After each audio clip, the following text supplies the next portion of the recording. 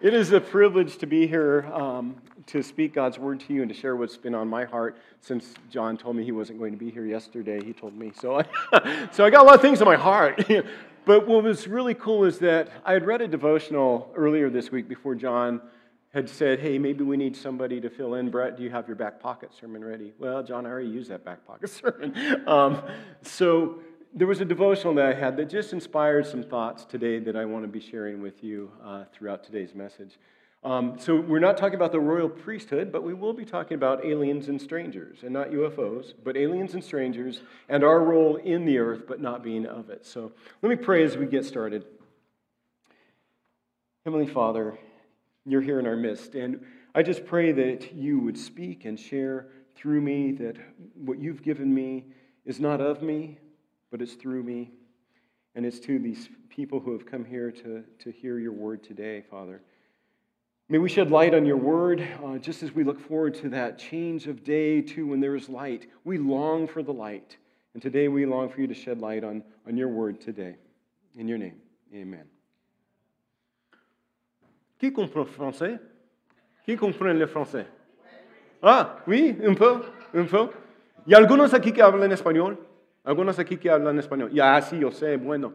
Wer spricht Deutsch? Ja, oh, ja? Ja, good, wow. Okay. So I know a lot of you probably speak Swedish if you grew up in the Covenant Church, right? I'm sorry, I didn't throw that at you today. But I know a lot of you are world travelers. You've been across countries, across continents, and you've probably been in places where you didn't know what was going on. And you didn't have those phrases or those words to say, how do I get to the hotel? Where's the bathroom? Where am I? Those kinds of things. So you probably had that experience. Or maybe you, if you haven't traveled the world, maybe you've been to Stockton or Modesto at night. How'd you feel? Perhaps out of place, perhaps lost, perhaps in danger a little bit. And no offense to anybody that comes from Stockton or Modesto, but I know I found myself traveling through those places before too. And it's a little uncomforting when you can't see road signs and when you're in the dark. I like to think of myself as culturally and linguistically competent, at least, proficient in at least two languages, my own and Spanish, and then I can fake a few others. But you put me in a non-English or non-Latin-based language, and I feel a little lost. I have to struggle to really get through.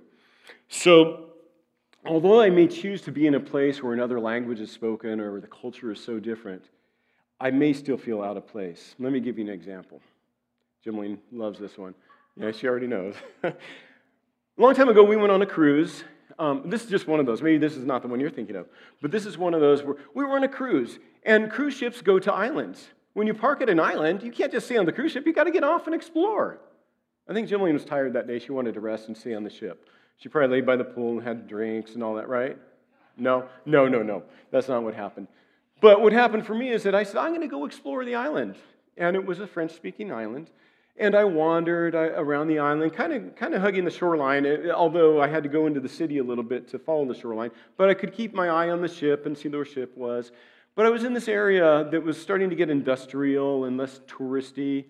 And I was like, wow, this ship's a long ways out there now at this point, because I like to walk, and I just kind of walk. I just keep walking. And that's what I did that day. And as I'm looking around, I feel the presence of a vehicle pulling up beside me. And I kind of look out of the corner of my eye, not to make eye contact, and it's this big, dark sedan. And I'm like, well, maybe these people can help me. And I hear a phrase I don't recognize, but I knew they were talking to me. I hear this, pardon, excusez-moi, something like that. I kind of glance over, and I see two older ladies in the front seat of the car. And I'm kind of looking in the back seat like, oh, baby, back there, okay. And I step away from the car just a little bit, trying to just be a little bit careful. And they're saying stuff to me that I don't understand. They're speaking French. I understood the greeting, okay. But now what? What are they saying to me now as I maintain my distance? And eventually I discovered that they're trying to tell me, hey, you dumb tourist, you're in a bad area of town. What are you doing by yourself? So there's a little intuition that had to go into that. It wasn't direct interpretation. And I tried to explain to them, I am from the barco. No, that's Spanish. The big ship. The ship. I'm from the Le Bateau. I don't know where that came from, but the word for boat came to my mind in French. I never took French. But it came to mind, and they go, Le Bateau. And they motioned for me to get in the car and go with them. So this was pre-cell phone, at least in our family, pre-cell phone, and I couldn't call probably from the island to the ship to Jimline to let her know where I was or what was going on. But I knew that my only way back to the island, or back to the dock where the ship was to either run or to get in the car with these two older ladies. I trusted the two older ladies, and they delivered me to the dock, and I said, merci, and they said other stuff to me that I didn't understand, and they safely got me back to the ship. Then I hesitated to tell Jimline about what I had just done.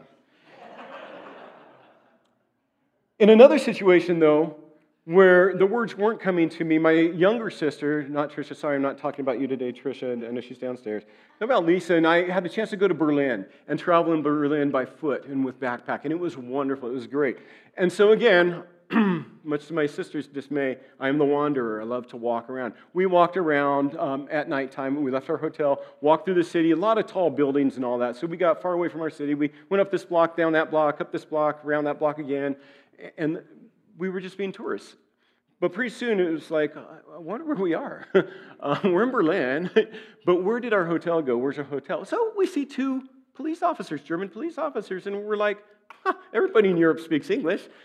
Hey, can you guys tell us where the hotel is? The hotel, whatever the name of it was, I forget. I tried to put it on my memory. But anyway, can you tell us where the hotel is? And no response. So I'm like, German. Hotel? I don't know. I couldn't quite do it. So I said, hablan español. And they're like, oh, sí, hablamos español. And I'm like, oh, great. ¿Dónde está el hotel? And whatever hotel it was, I asked them by name. Oh, that's right down there. And then you go this way, and then you go that way, and you go that way. And my sister and I went this way and that way and that way, and there was no hotel. So they're being very polite, trying to help, and I made a connection, but it didn't get me to my destination that time. We ended up finding it on our own by wandering some more. But today I want to talk a little bit about the darkness that we wander through, the dirt that we get on our feet while we're going through it, and then the destination, the final destination. So let's shed some light on darkness, first of all. In the book of Peter, we're called aliens and strangers. 1 Peter 2:12 says, Dear friends, I urge you as aliens and strangers in the world to abstain from sinful desires which wage war with your soul. Live such good lives among the pagans that although they accuse you of doing wrong, they may see your good deeds in the light and glorify God on the day that He visits us. So Peter's reference to us as aliens and strangers simply means that we're mere visitors, sojourners, if you will. Some translations say exiles, that we're exiles passing through this world. And then even though we're just passing through, we're still responsible to be respectable citizens, of course, wherever we're passing through, as I tried to do in Europe. But wherever we go, we're to be those respectable citizens. In fact, we are to be model citizens for those who may not know Christ. And for those who do know Christ, we're to be model citizens, such that the world sees our good deeds and our light, thus glorifying God. We're to go where He shines and makes the way bright for us. We're also to heed the laws of the land, too. When in Germany, when in France, when in Mexico, to heed those laws. Unless, of course, there are unjust laws that violate the revealed will of God, what we know God has asked us to do. Then at that point, we're to obey God only, although we may suffer fines, persecution. If you've ever gotten pulled over in Mexico, not that I have, but if you've ever gotten pulled over in Mexico, I wasn't driving anyway, you know what it's like to be subject to subjective law. Because at that point, a foreigner may be taken advantage of. At least that's how it was in the old days. I don't know how it is now. I haven't tried this recently. But I was in a youth van on a mission in the Mexicali area, and somebody else was driving that time, but I was their interpreter, and I would trade off driving, but somebody else was driving. So I was in the back seat, sipping on a root beer, having some lunch, and apparently we'd passed a police officer who noticed some guy sitting in the back of a church van with a brown bottle drinking in the back of the van. That was enough cause to pull us over and to begin asking questions. And those questions didn't result in us paying him there on the spot and getting out of it. That wasn't working. He insisted that we follow him to the police station.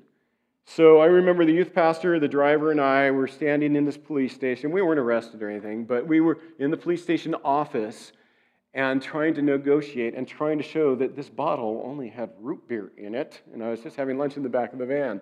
Well, it took some negotiation, and then at that point there was some cash exchanged, not mine, and we got out of the situation and we're back on the way to our destination. But it's just another example of us as visitors on this earth. We're often in darkness or in situations that are dangerous or that we're vulnerable to. But we have to be culturally and spiritually competent in regard to showing respect, treating each other as more important than ourselves, and being humble. Philippians 2, 3, and 4 says, "Do nothing from selfishness or empty conceit, but with humility of mind let each of you regard one another as more important than yourself." Culturally, in other countries, church body, here corporately, in the church body as well. So as we temporarily inhabit and roam the earth as God's ambassadors, we're to be light in the darkness, to love and to serve others, whether they be fellow aliens and strangers or whether they be unbelievers that are walking in the dark. We need to shine the light of God upon them. Okay, I promised we'd talk about dirt. So here's the dirt on sin. We've been cleansed. All right? In the process of being visitors, aliens, and strangers, we walk around and get our feet dirty. If you ever wear sandals or flip-flops or go barefoot in Arnold or anywhere near here, by the end of the day, you're going to have black heels, right? You're going to be impaled by pine needles or pine cones, right? Or you're going to have red dirt between your toes. It's just the way things happen. It's our environment. That's how our environment, our physical environment here impacts us. Walking in the world, we're exposed to the elements, the imperfections, the dirt that we must either shake off or wash from our feet. You'll recall that in the armor of God described in Ephesians 6:15, the feet are shod with the preparation of the gospel of peace that we take to the world. And the peace message is meant to be portable. Back in the day, there weren't cars, there was no Uber, there weren't buses, there weren't even bicycles. They would walk with the word of peace, the word of God.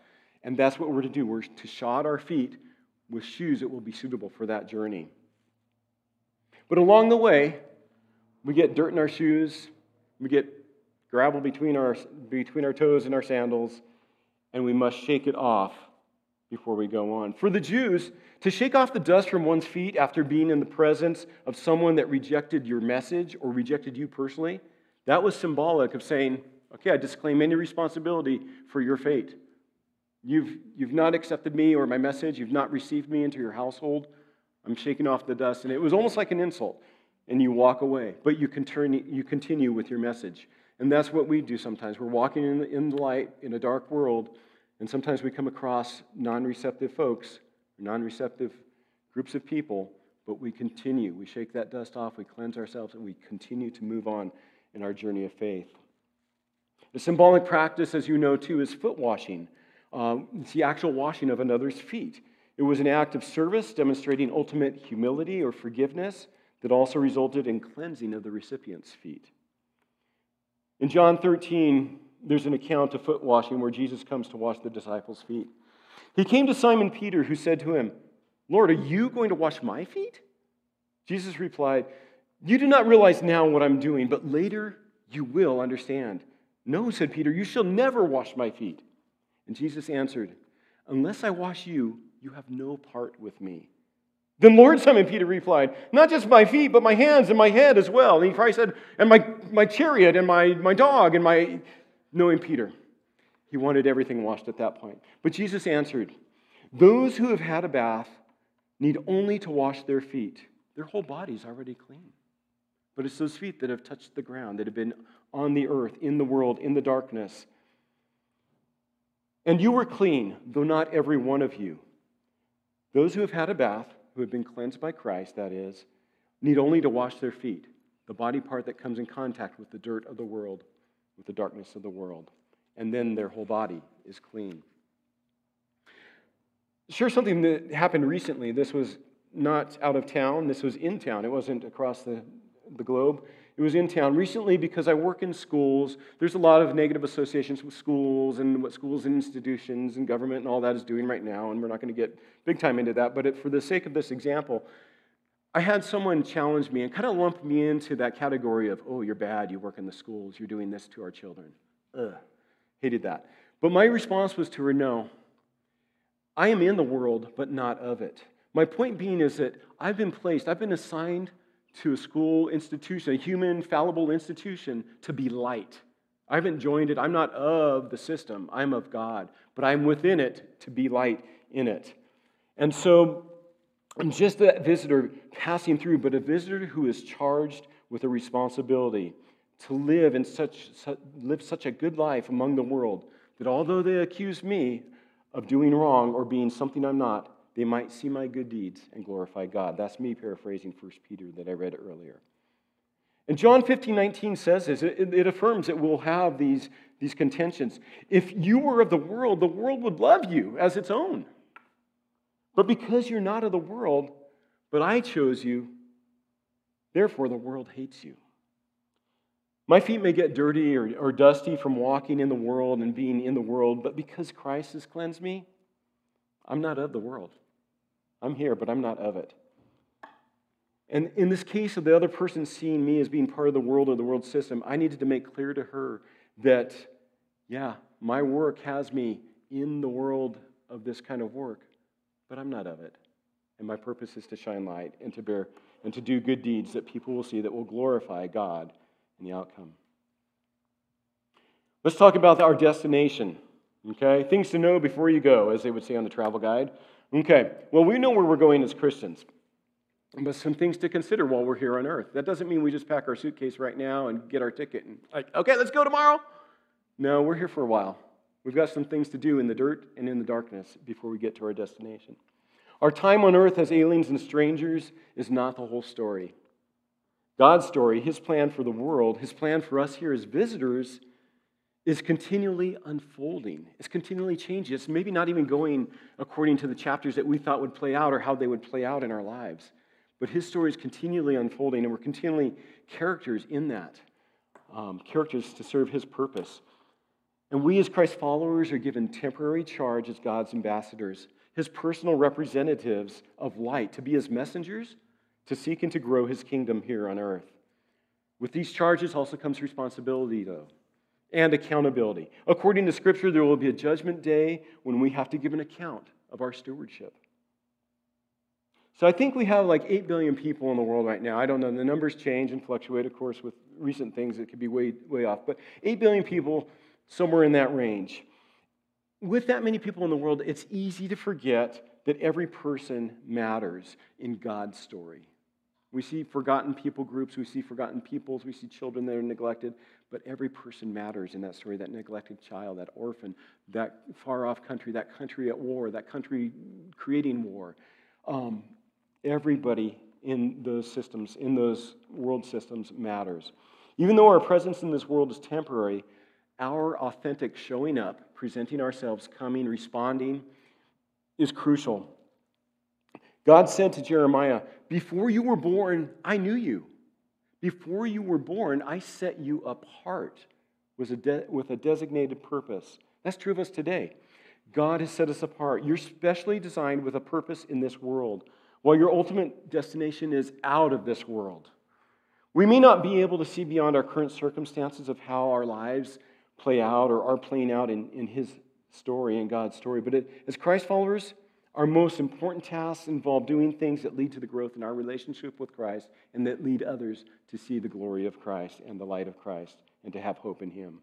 So here on earth, we may have settled into a nice house, right? But we haven't made this world our permanent home. It's kind of like having a post office box, which you can get almost in any small town, right? You have this place that you identify with. Okay, I got a post office box. That's where I get and do transactions and get correspondence and all that.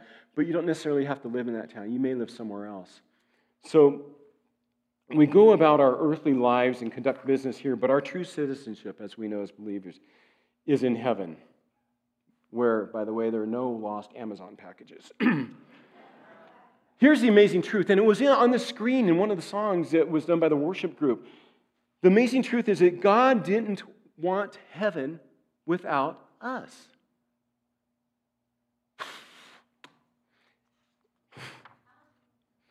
Sing it. No. So true. He didn't want to be there alone. It wasn't designed that way. It was designed to accommodate us as aliens and strangers here on this earth traveling to that final destination. But meanwhile, while we walk in this world and around in darkness, we get our feet dirty. Even if we've bathed and been cleansed by Him, our feet will still get dirty in this world because that's the nature of this world. But in Him, all our stains are washed away. That was another song. We only need our feet symbolically washed of dirt in this world, shod with the gospel of peace. And we know that our final destination is in heaven with Him. So questions. What are we really doing amid this darkness, this dirt, with full line of sight to our destination? How does this being cleansed, being in the world but not of it, play out and show up in real life, where I work, where you work, where your kids go to school? How does it really play out as we walk in this world but are not of it? God says, be holy because I am holy. Holy is translated as hagios in the Greek, meaning set apart, sacred, and different.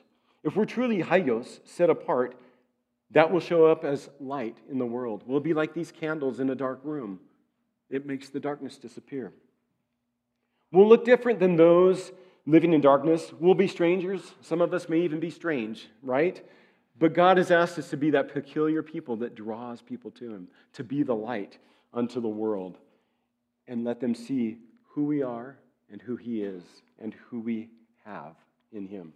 In this world, are we just trying to fit in, be a part of something, join a club or join a group, or to simply fly under the radar quietly and not realize our significance, making as few waves as possible along the way? Or are we getting our feet dirty, shining light on God's peace and demonstrating that our citizenship is in heaven? Hopefully it's the latter. One caveat in walking out our faith in the light: we don't want to be so heavenly minded that we're no earthly good. And Oliver Wendell Holmes said that. We don't want to be so heavenly minded that we're of no earthly good. We need to be doing and acting and speaking and demonstrating.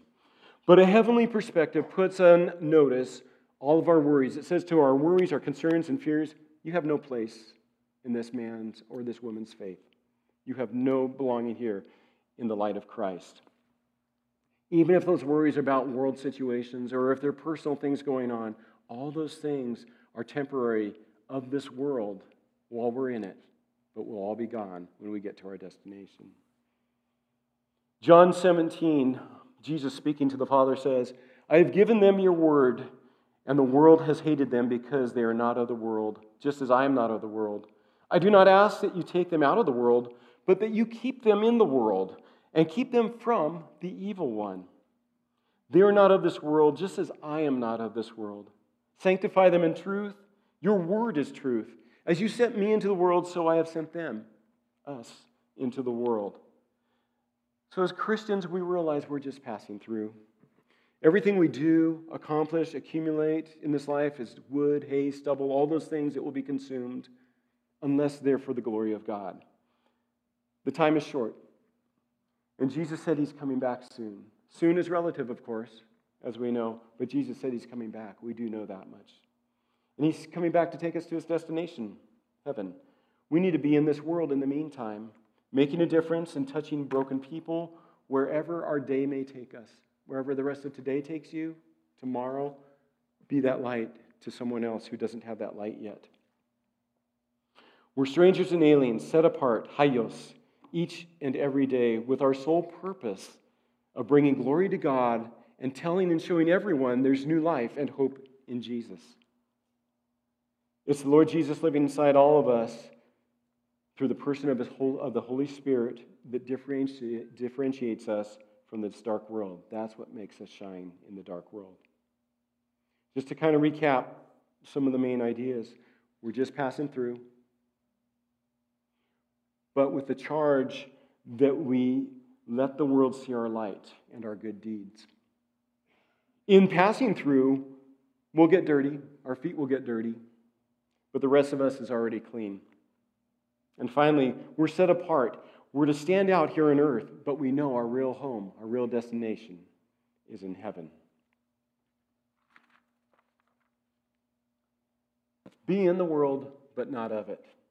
Don't be dismayed about your role or your lot or your current circumstances right now, because they're just temporary, and maybe they're being used to glorify God. It's hard to see that sometimes, hard to see that. But maybe that's what it's all about. Let your light shine among the world so that people will praise God as a result of your life. Be a neon light that says, here's the hope that we have as aliens and strangers.